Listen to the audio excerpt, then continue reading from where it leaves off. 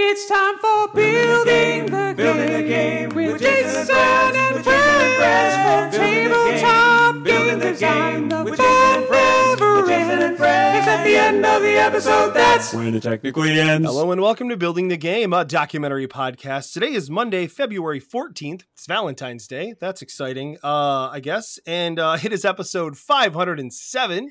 As always, I'm your host, Jason. Here today, joined by one of our regular hosts, Raven McKenzie. Hello, Raven. Hey. And also, super special guest, we have Emma Larkins, designer of Abandoned All Artichokes and other things here. How you doing, Emma? Pretty good. Thanks so much for having me. We're super excited to have you. I have to say that, so I mentioned this to you when I had first reached out to you, that my family really loves playing Abandoned All Artichokes. I don't just say that to all the guests. I do actually. I say my family loves playing Abandoned All Artichokes. I don't know what you designed, but we like that game. Nice. So when I told my kids that I was going to have you on the show, they're 10 and 7, and they were stoked. Because so and then my daughter made me promise that I would tell you that she wanted to dye her hair some sort of color. She's 7. She wanted to dye her hair some bright color, and they'll always ask me when we're playing a game, who designed this, Dad? Do you know this person? So I pulled up a picture of you, and she said, I want pink hair like that. Oh my gosh. And she got pink hair like that. And she made me promise that I would tell you that while we were recording. That. Thank you so much. That fills my heart. Inspiring children to dye their hair. To play games and dye hair. Absolutely. She's gotten many compliments on the pink hair, so yeah. Oh yeah. I actually love when kids see it because just especially at a certain age, their eyes light up and I can see the mental math in their brain. Like, was she born that way? Is that an option? Could I have pink hair? And they had never thought about it before. So just thinking to their parents, like, okay, the questions are going to come. Yes. And when she asked us if she could dye her hair, we're like, I don't see why not. I mean, it's your hair. Go for it. Yeah, so, absolutely. Yeah. Awesome. Well, so we're really excited to have you here. So have you been keeping busy with game stuff in the last times of the pandemic and everything in these different times? In the last unit of time, which shall remain nameless anymore. I just say that now. What is time? Yeah. Exactly. We're talking before the show about we saw each other 2 weeks ago. Just time question mark. Time has no meaning. Actually, one of the things I've talked about a lot in the shows that I've been doing and different interviews and stuff is a little bit of pulling back from some of my media stuff, not all of it, in order to focus more on board game design. And I have been able to do that, and I'm working on some things that I'm very excited about, have a lot of great contacts with great people. So yeah, it's a good time for board game design. That's awesome.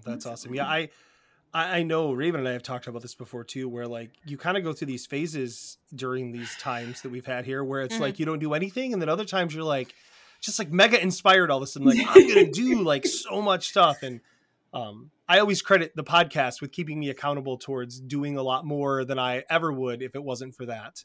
Because, when you have podcasts to do, it keeps me in game design. I have to talk about it.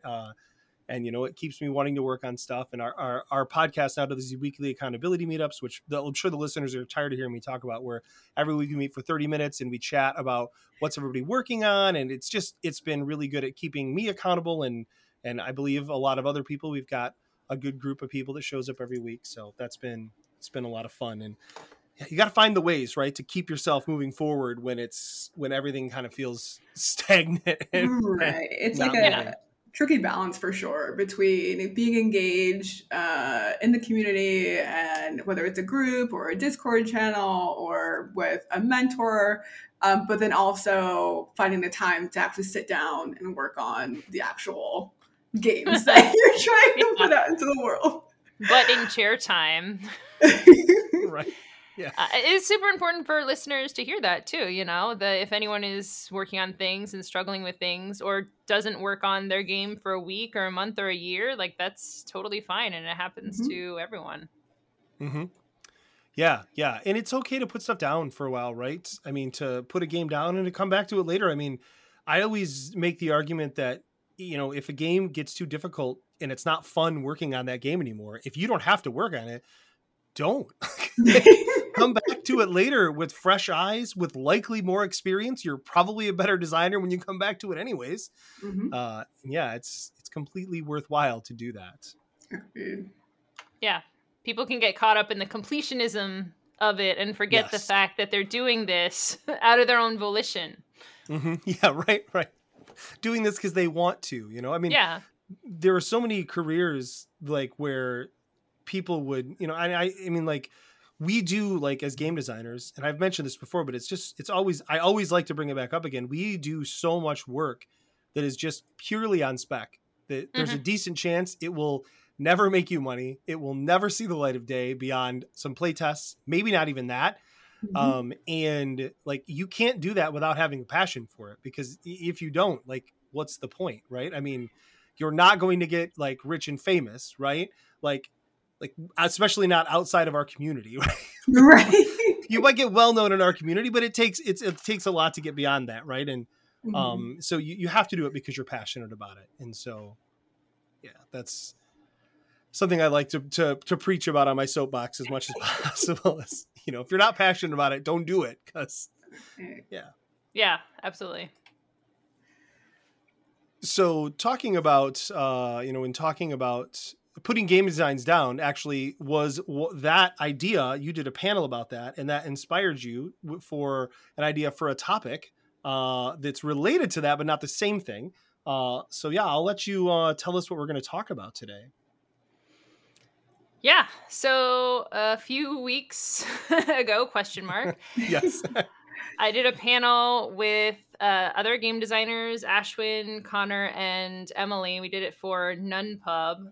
Idea was Connor's, so I can't take credit for that. Know When to Fold Them, also amazing title. We were talking about when and how you might decide to stop working on ideas for some time, for all time, put them aside, maybe come back to them. And it gave me the idea for this topic, which is different types of failure in board games. I went back and forth on using the word failure because it's a very visceral, evocative word. When I say it to people, often they'll push back and say, well, it's not a failure. It's not, because failure, failure's bad. Failure's awful. Like nobody wants to fail, but I think I'm going to use it now because I want people to become more comfortable with it. And when I say failure, it's not like the bridge is out. It's not like the bridge has failed, like a terminal failure. It's just it can be as easy, as simple as something not going according to plan or not meeting your expectations. And again, if you want to think of it as a opportunity, as Raven said, or as a roadblock or a hitch in the plans, you can think of it, replace the word as needed. And I have kind of a breakdown throughout the process of everything from ideating to getting a game published. And I was thinking about going through it in that manner and just kind of bumping along through, and we can chat about what that means. Sounds awesome. Yeah, no, it's a good list of questions. So yeah, so the first thing you've got here is suddenly I forgot how to read. I don't know. Sorry. The first thing you've got here, which I love this, is when you're excited about an idea, but it doesn't come across in your first prototype. Yeah. So a lot of us have one spin and may again be armchair designers. I don't know about you all, but many a conversation with designers and others is, oh, this could be a game. What if this was a game? And sometimes you go a little deeper into it. You start taking notes. It starts coming together in your brain. And often, at least for me, that will come along with a feeling of excitement and kind of, wow, if I figured this out and it worked, this is what it would feel like to play it. So kind of jumping the gun a little to the point where you're like, I can totally see. And you might even start to see how pieces fit together. Oh, this, and it might be cards, maybe dice, and this is a cool mechanic that can work with that. And it's all coming together in your head. And you might even start to write up some cards. Start to write the rules.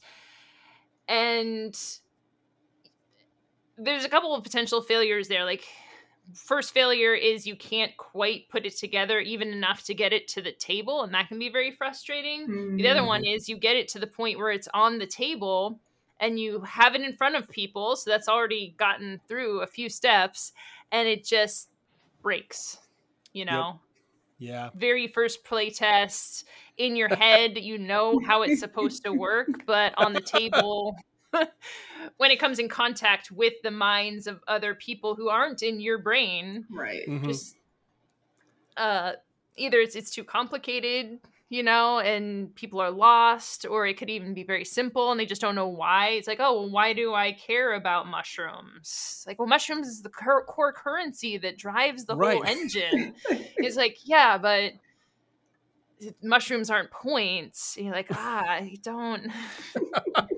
But it's over here. It's like, look over here at this great fireworks show going over, and people are focused on the sandwich, and right.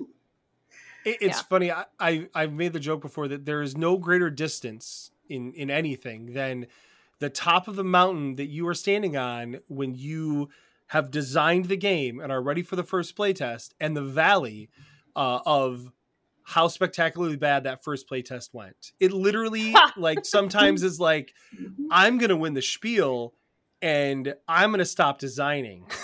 Yes. It's such a huge difference. Absolutely. Yeah.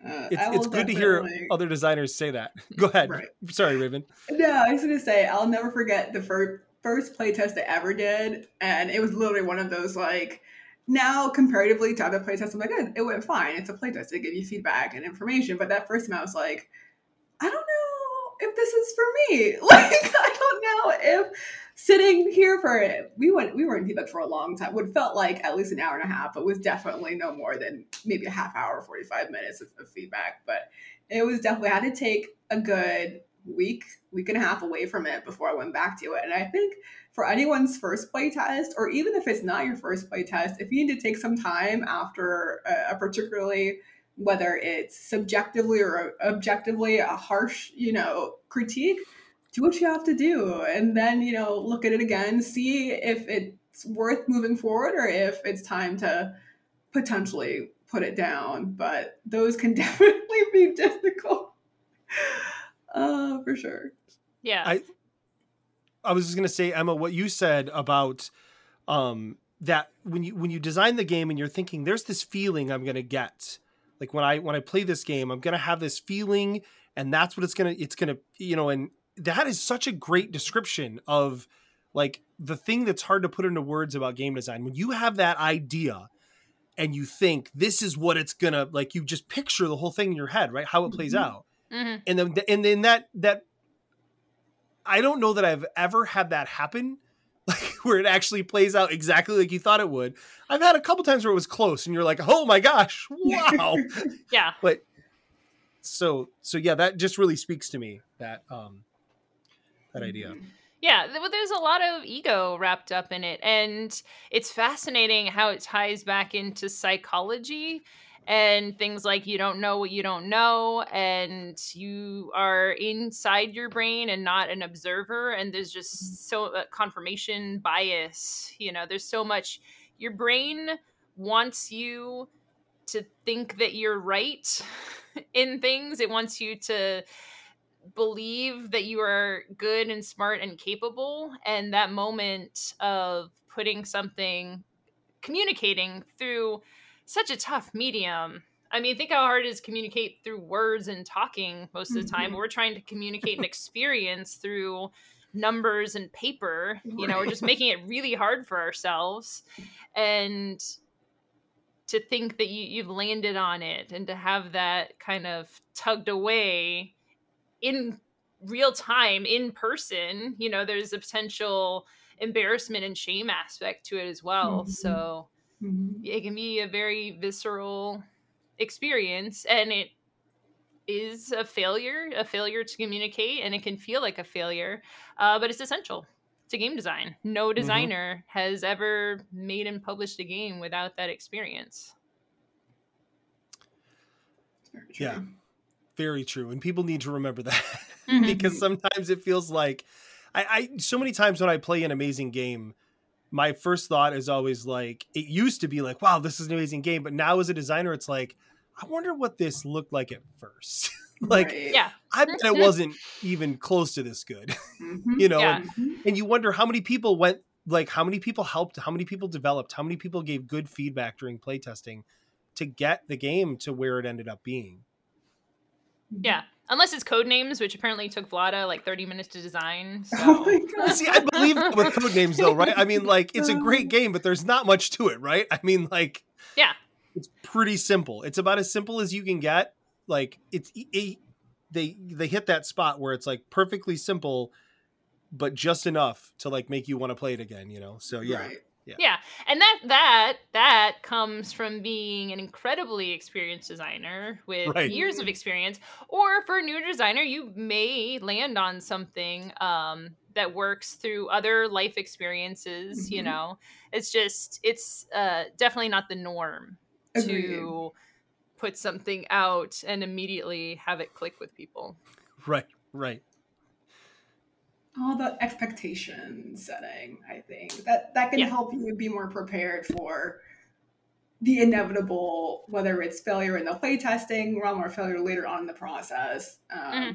Definitely being aware of what could happen and what's the typical experience can help you kind of when you're internalizing that. It's like, you know, this is a common experience amongst designers or whatnot. This is going to happen, and you just work through it and move forward.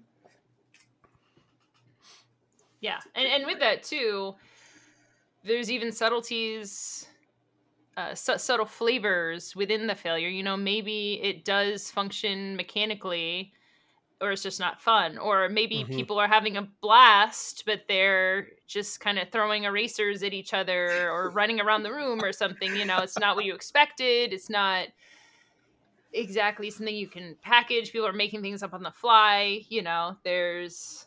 Yeah. You open that box of worms, the can of worms, you never know what's going to happen. Exactly. Well, let's talk about the next thing you have on your list here, because I think it's a nice transition to that of when you're excited when you make a change and you're excited that it's going to fix a problem, and then it doesn't. Yeah. So this, I would say, is the one that resonates with me the most. Again, I said that all about experiencing first-time playtest failure, but I'm either lucky or experienced enough that that happens to me less frequently these days. But this one of this cycle of playtesting the game, thinking about a potential fix to it, putting that fix into the game, testing again, and realizing that didn't do what you wanted it to do is a huge part of game design. You might call it more development, but something that I have spent many, many months on.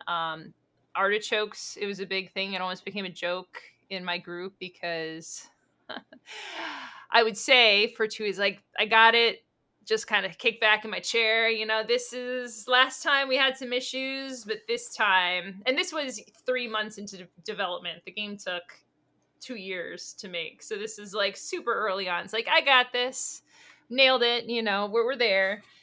And then it would be like worse than the previous playtest, you know, or I would completely gutted a system and maybe depending on how you develop, or if you have the way your mind works, if you're good with like figuring things out in your head before they get down on paper, it's less of a shock. But for me, in the way that I design, I think that I know what's going to happen. But again, when you get it down in front of people, it can just go wildly off the rails. I have another game that I'm working on right now that's about constellations and stars.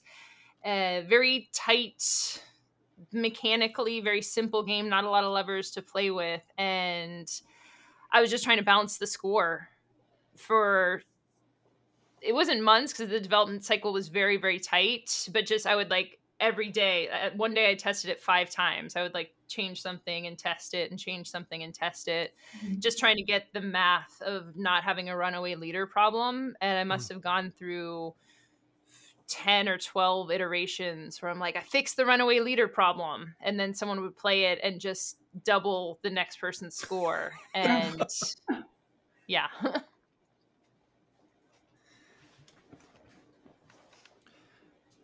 Yeah, I think one of the things that's so frustrating to me about that, the problem of it not working is, you know, it can be so hard to see what's okay. This is what appears to be wrong, right? And then we try to fix it, but so many times I feel like we're not actually fixing the actual problem, right? Like we're saying, well, this is happening, so let's try this to try and, you know, fix this from happening, and then it's the wrong thing. But it can be so hard to try and finally land on the right thing, and so yeah, that feeling of like, I got this, like I did this fixes it, done. And then you're like, oh, what happened? There was a game I was co-designing with Neil Roberts and Kelly Hoagland, and we did like a game retreat weekend where we're together playing the game all weekend and designing it, and it went great. And then we got back and we said, this game is nearly done. We feel really good about it. Great. And then we put it in front of some other play testers, and they just destroyed it.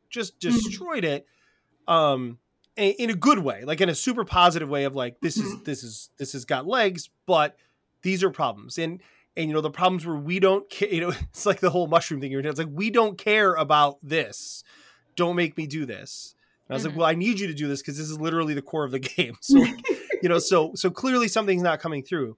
And, you know, and then we said, okay, let's tweak this. So we tweak it and we show it to somebody else, and it went way worse. And that feeling is like, oh no. And then we realized we're fixing the wrong problem. What we had was a communication issue, right? Like the rules and these goals you were trying to achieve were actually fine, but nobody understood them. So we gave them some nice iconography. We rebranded kind of them to get them out in front of people correctly.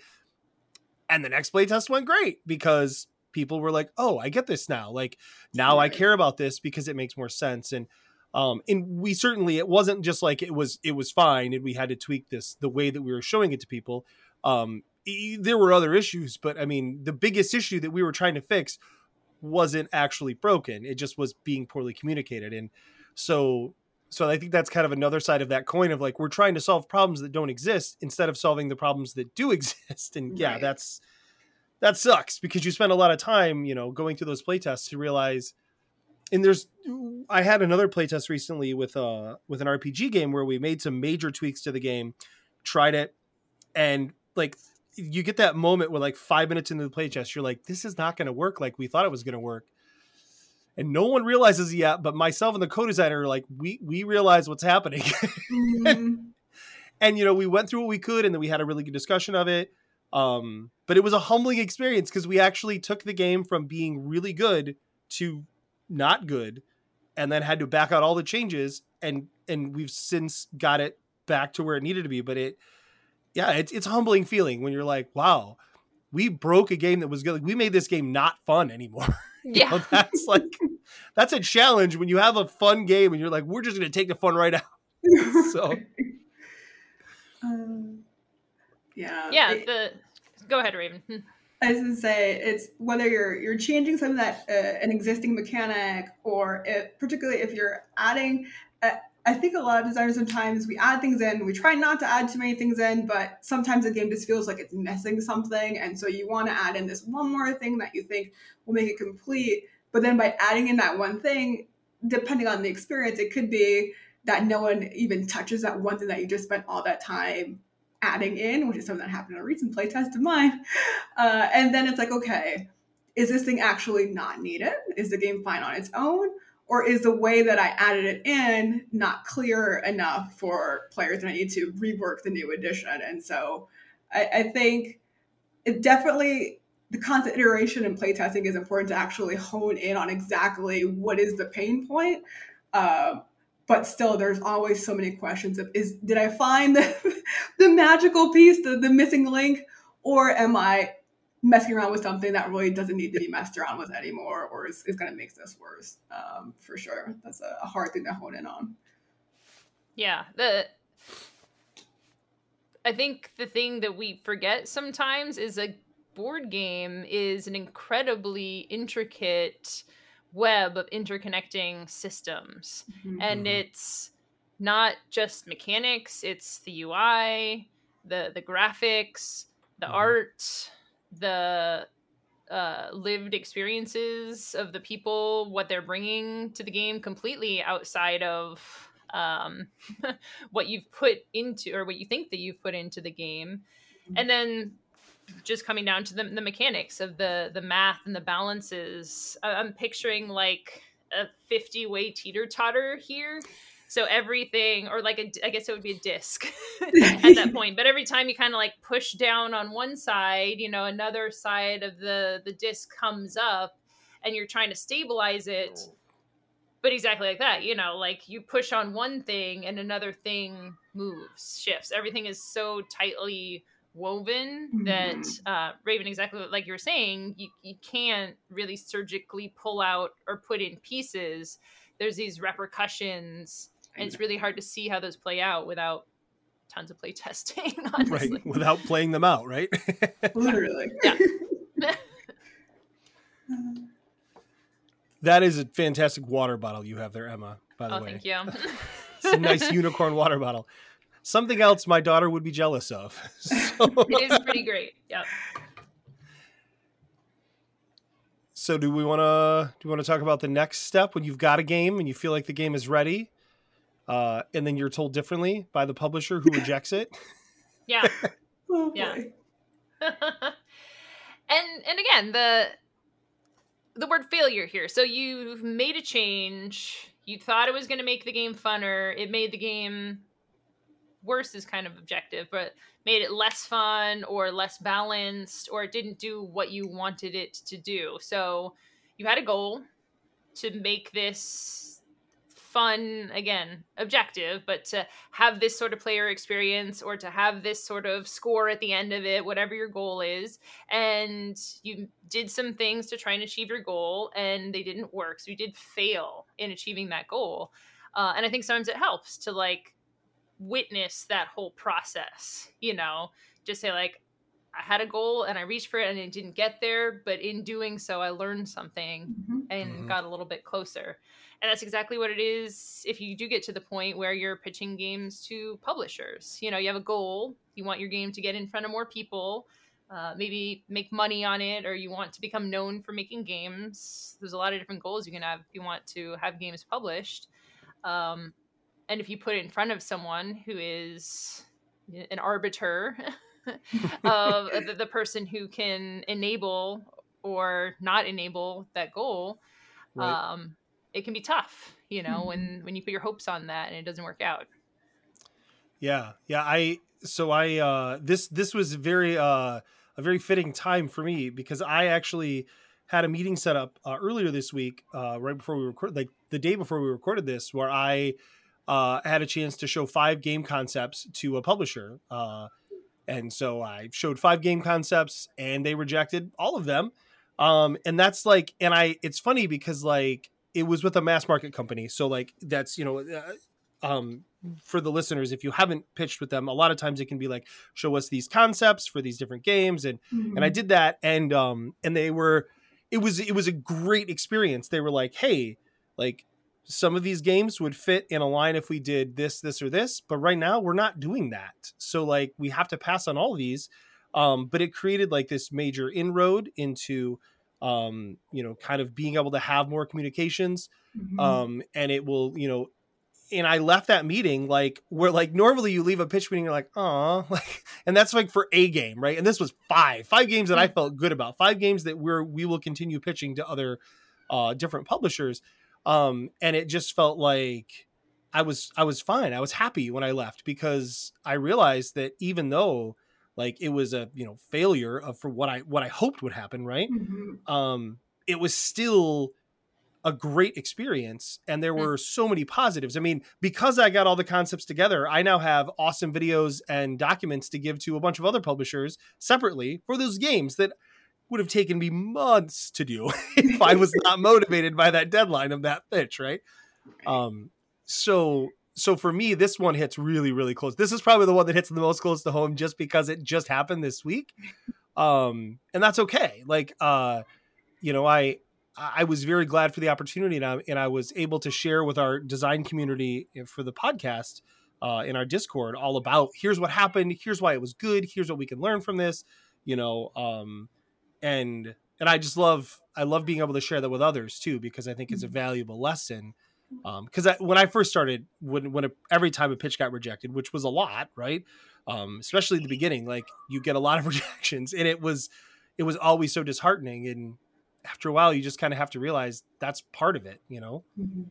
That's my thoughts on that.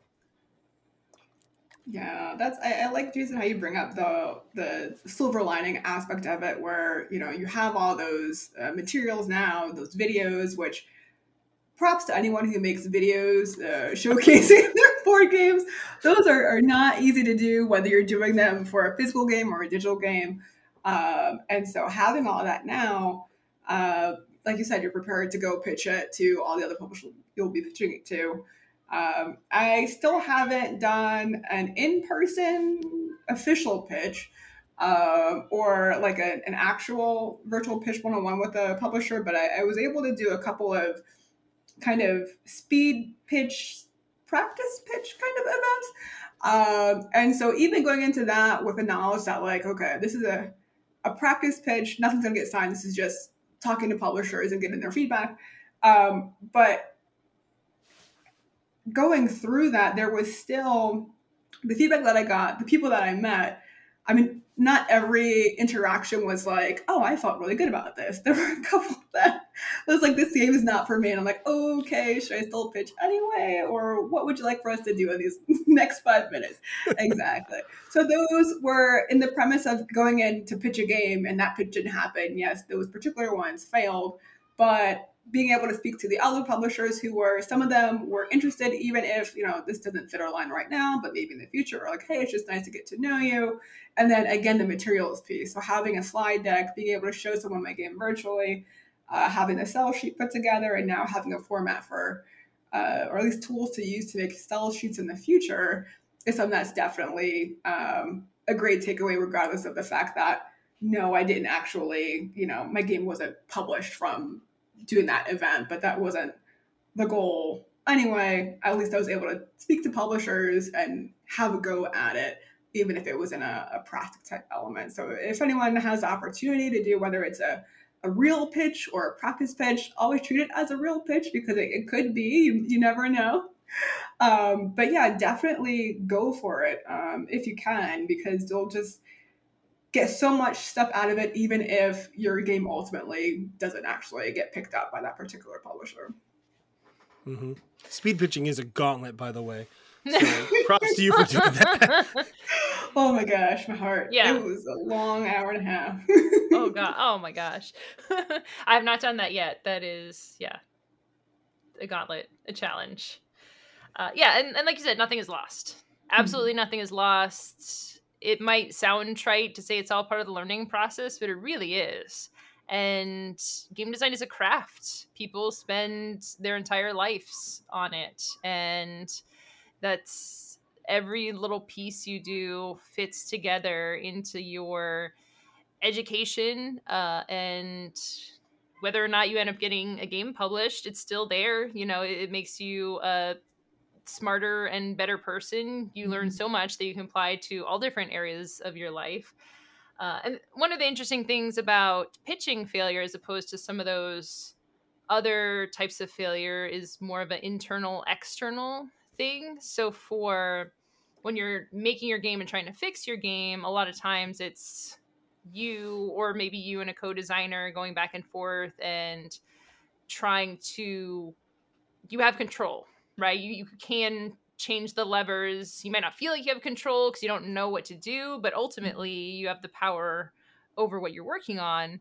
When you're talking to a pitcher, to a publisher, you don't have control. There's factors like just the mass market thing. The mass market publishers go through many pitches, and I found for mass market versus more hobbyist publishers is hobbyist publishers are kind of sometimes looking for an inspiration, and if you're kind of like the person they want and you just they like how your brain works, they'll kind of work with you a little bit more.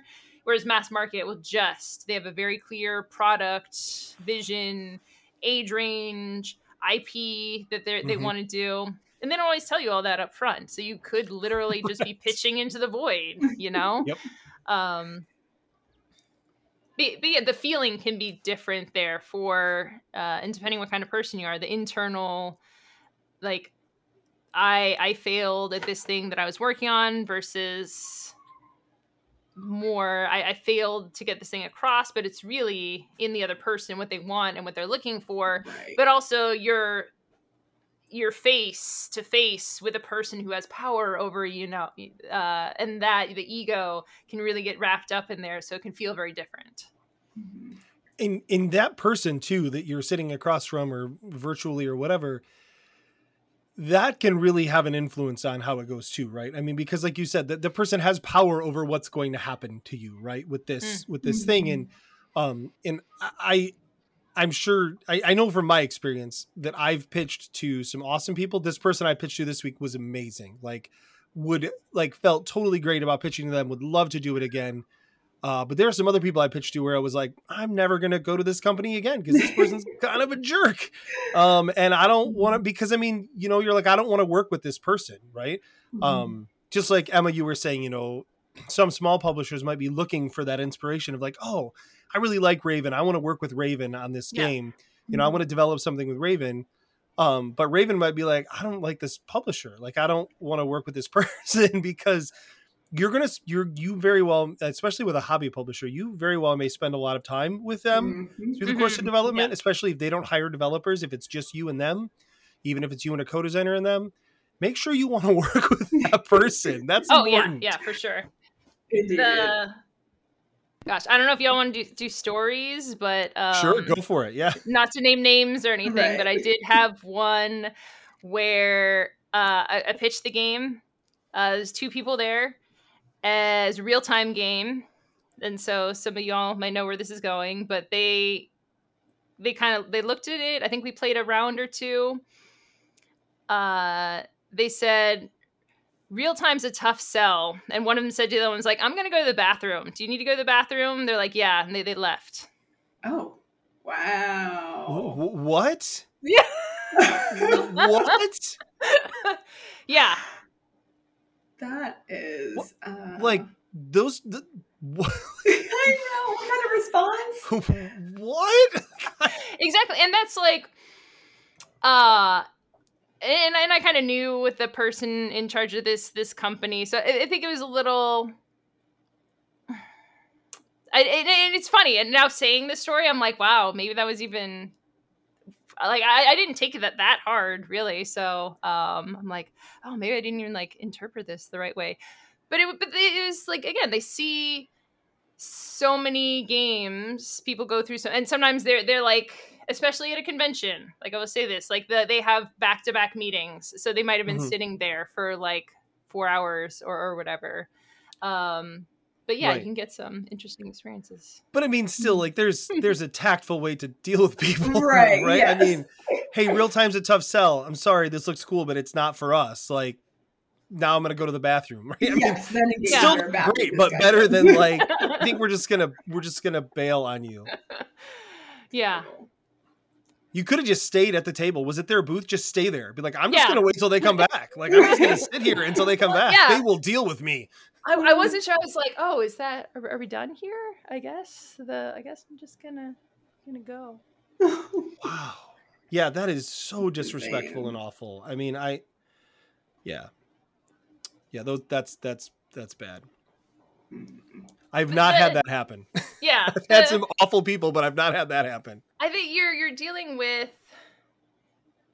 different people. And again, like you don't know what going on for, like, again, for the people, like, people won't eat for hours at a time. People, again, will need to go to the bathroom or something. And I think even in that sort of a situation, just to be like understanding of people's humanity and kind of, and I think for the publishers too, like, that's a hard position to be in. And I don't think everyone comes to it with experiences or the realization that they're going to sit down and reject 100 people today. You know, I've talked to publishers before people have started crying in the middle of the pitch because the publisher said that they didn't want to publish this person's game. So yeah, there's a lot of emotions that can get wrapped up in that. Oh, wow. That's true. That's true.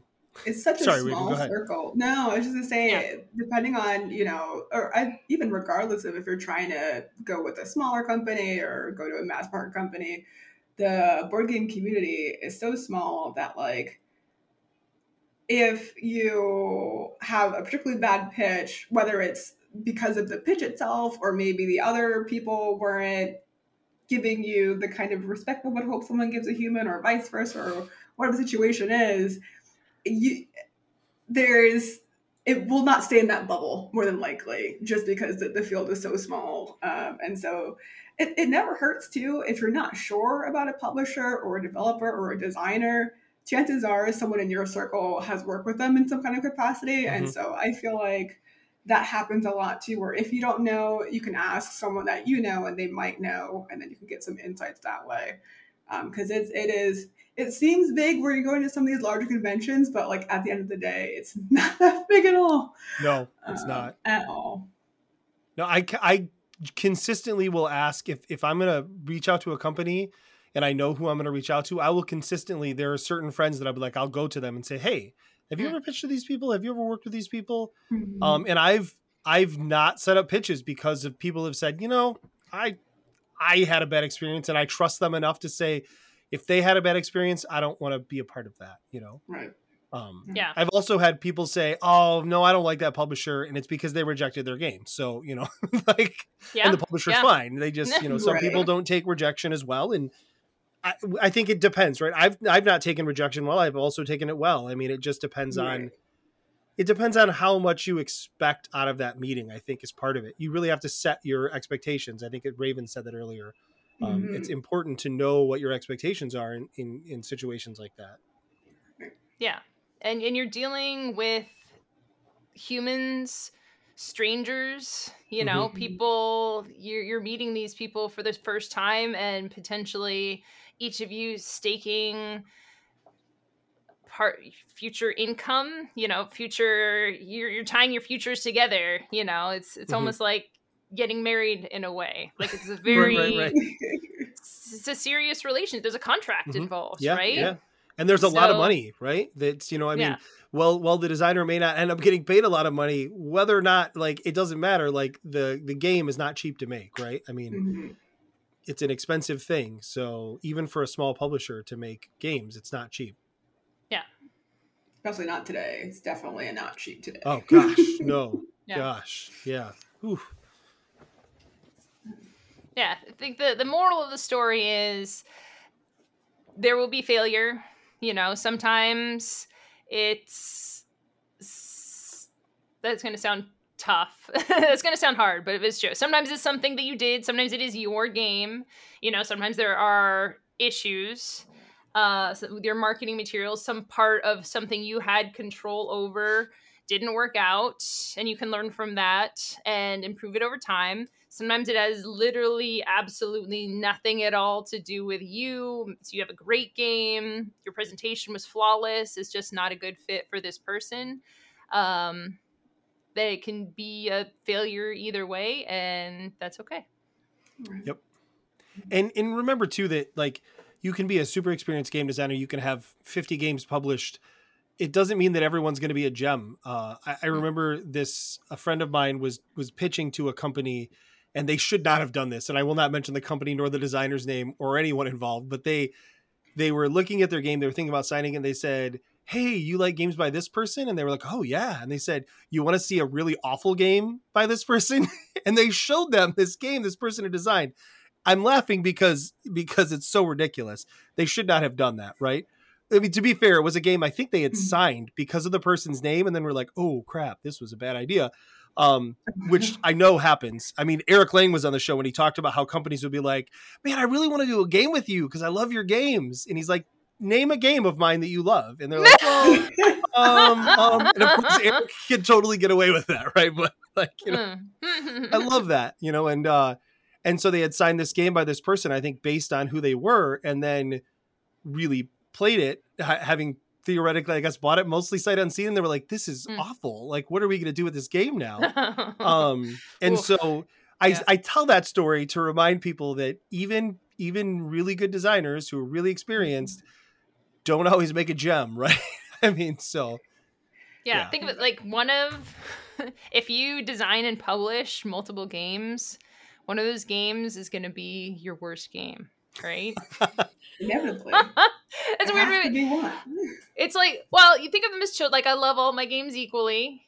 You know, think of them like children, but there's probably within that, you know, and it might not be your first. You might not just get straight better. You know, sometimes for what, like the deadline was tight, or you'd sign the contract and it kind of went a different way, or you had some disagreements with the publisher or whatever, you know, like not exactly like you said. Hopefully they will all be something that you can be proud of, but they're not all gonna be smash hit $1 million selling. Or that was the other thing too, they might not perform like you expected them to. Like you have expectations going into that, whether for publicity, for how recognized you're going to get, for the number of sales. And that can be kind of a failure too, when you expect things to go a certain way and they don't go that way. Well, I think what's interesting about that too, when you mix all those things together, when you talk about like what your best game is, right? Like what's the best game that I've designed that was published? It may not be your most commercially successful game, right? I mean,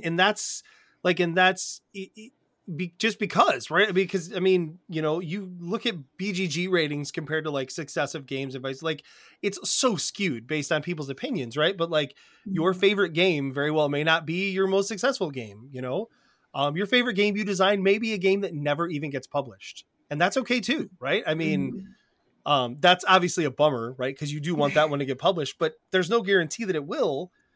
So it's just, back to setting expectations, I guess, about that sort of stuff. Very important.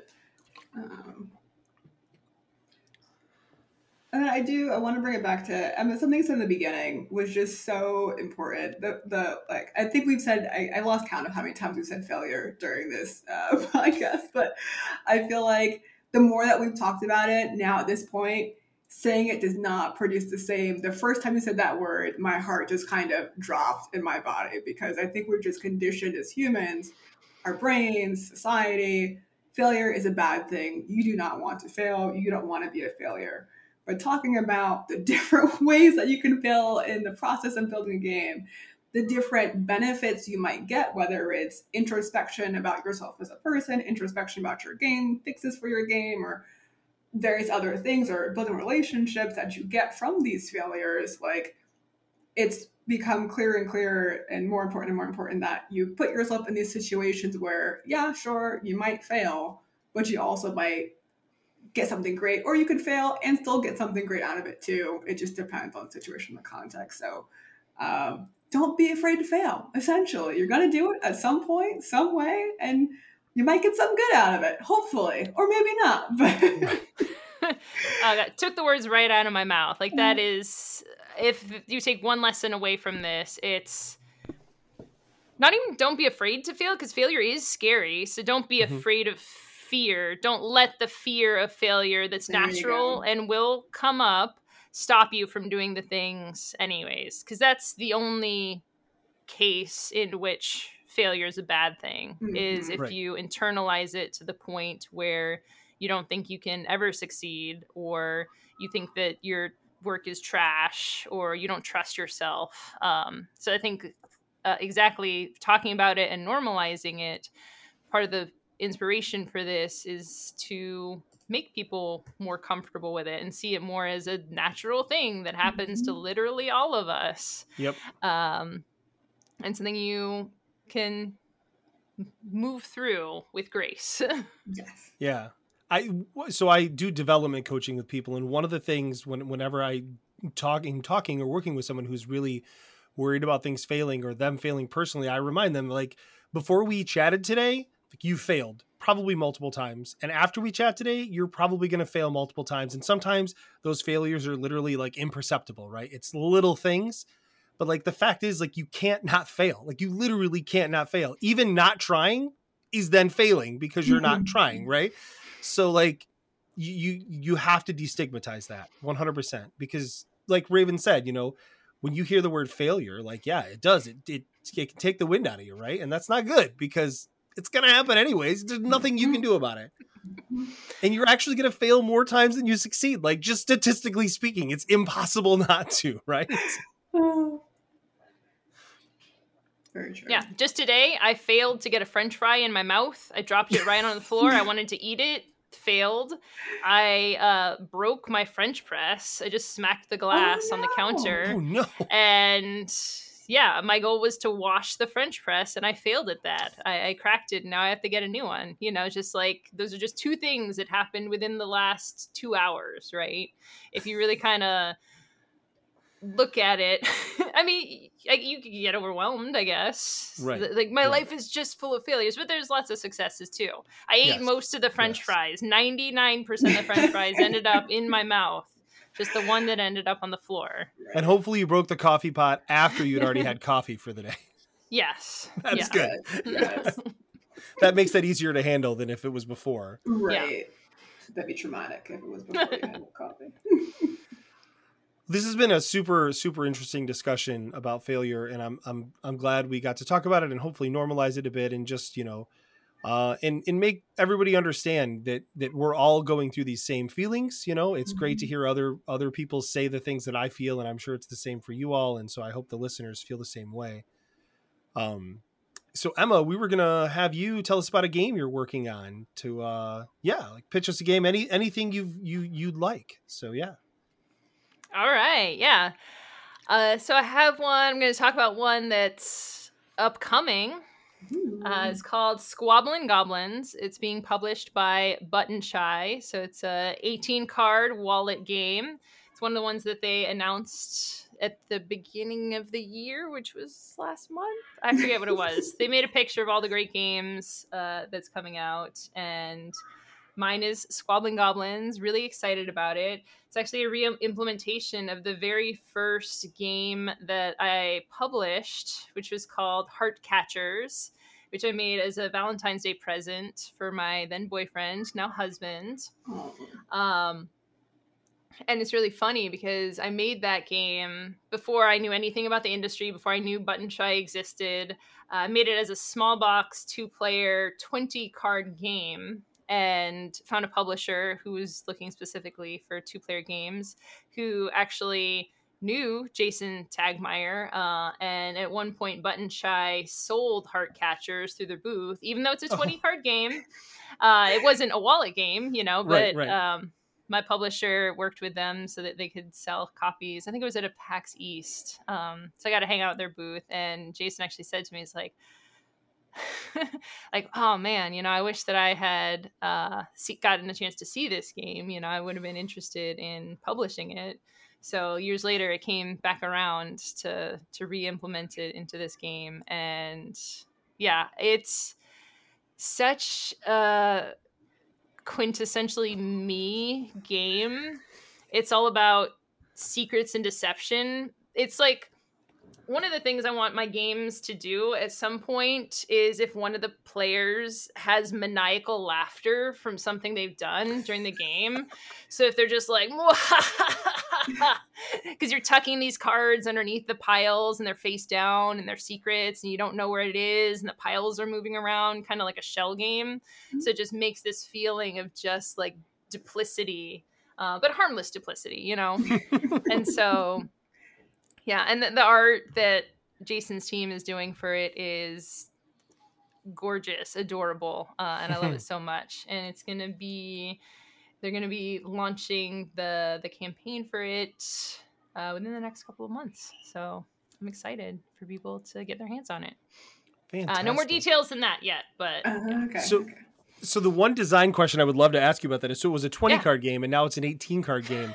How hard was it? Was it an easy game to just pull 2 cards out of? Because I deal with card counts on some of the smaller stuff I'm working on. It can be a nightmare or it can be easy. So I'm curious, was that easy or no? I wouldn't say it was exactly easy, but it came together in a pretty fluid way. So we'll say it was an absolute pleasure to come back to a game that I had worked on 4 years ago at that point. And I had done things where you put cards in face-up stacks, and there was this whole... I used weird terminology, and I'd use numbers for which ones you could place... it wasn't numbers at that point, it was colors. So it was like, you can place the red one on the blue one, and the blue one on the green one, and kind of this circular nature. And I was just like, wait, I can just cut most of this, and you can just do it like this. And then it really fell into place from there. And the math which worked out for it. Was able to say, like, okay, if awesome. I just move some things around in a particular way. Going through it again and redoing all the powers and all the abilities and balancing things out definitely took a while for all that to come together. But yeah, I was lucky because I think I had said to Jason, maybe even before pitching, I was like, oh yeah, I want to make this for you, maybe even being uncertain that I would be able to fit it into the 18 card thing, but it all came together and it was great.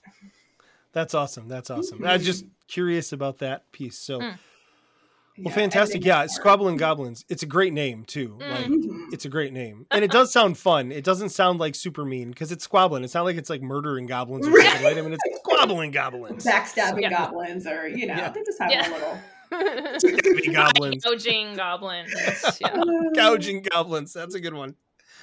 Wow. So, well, hey, thanks for coming on and hanging out with us tonight, Raven, and Emma, and hanging out with Raven and I. Also, thank you, Raven, for hanging out. Happy to be here. This was a lot of fun to talk about, and it was great to meet you finally and to actually chat with you about all of this. And so, yeah, I appreciate you being here with us tonight. Yeah, same. Thank you so much for letting me chat, especially about a subject that can be a little intense, a little emotional, but I think together we have had a great discussion. Yeah, I think so too. Yeah, appreciate it. Mm-hmm.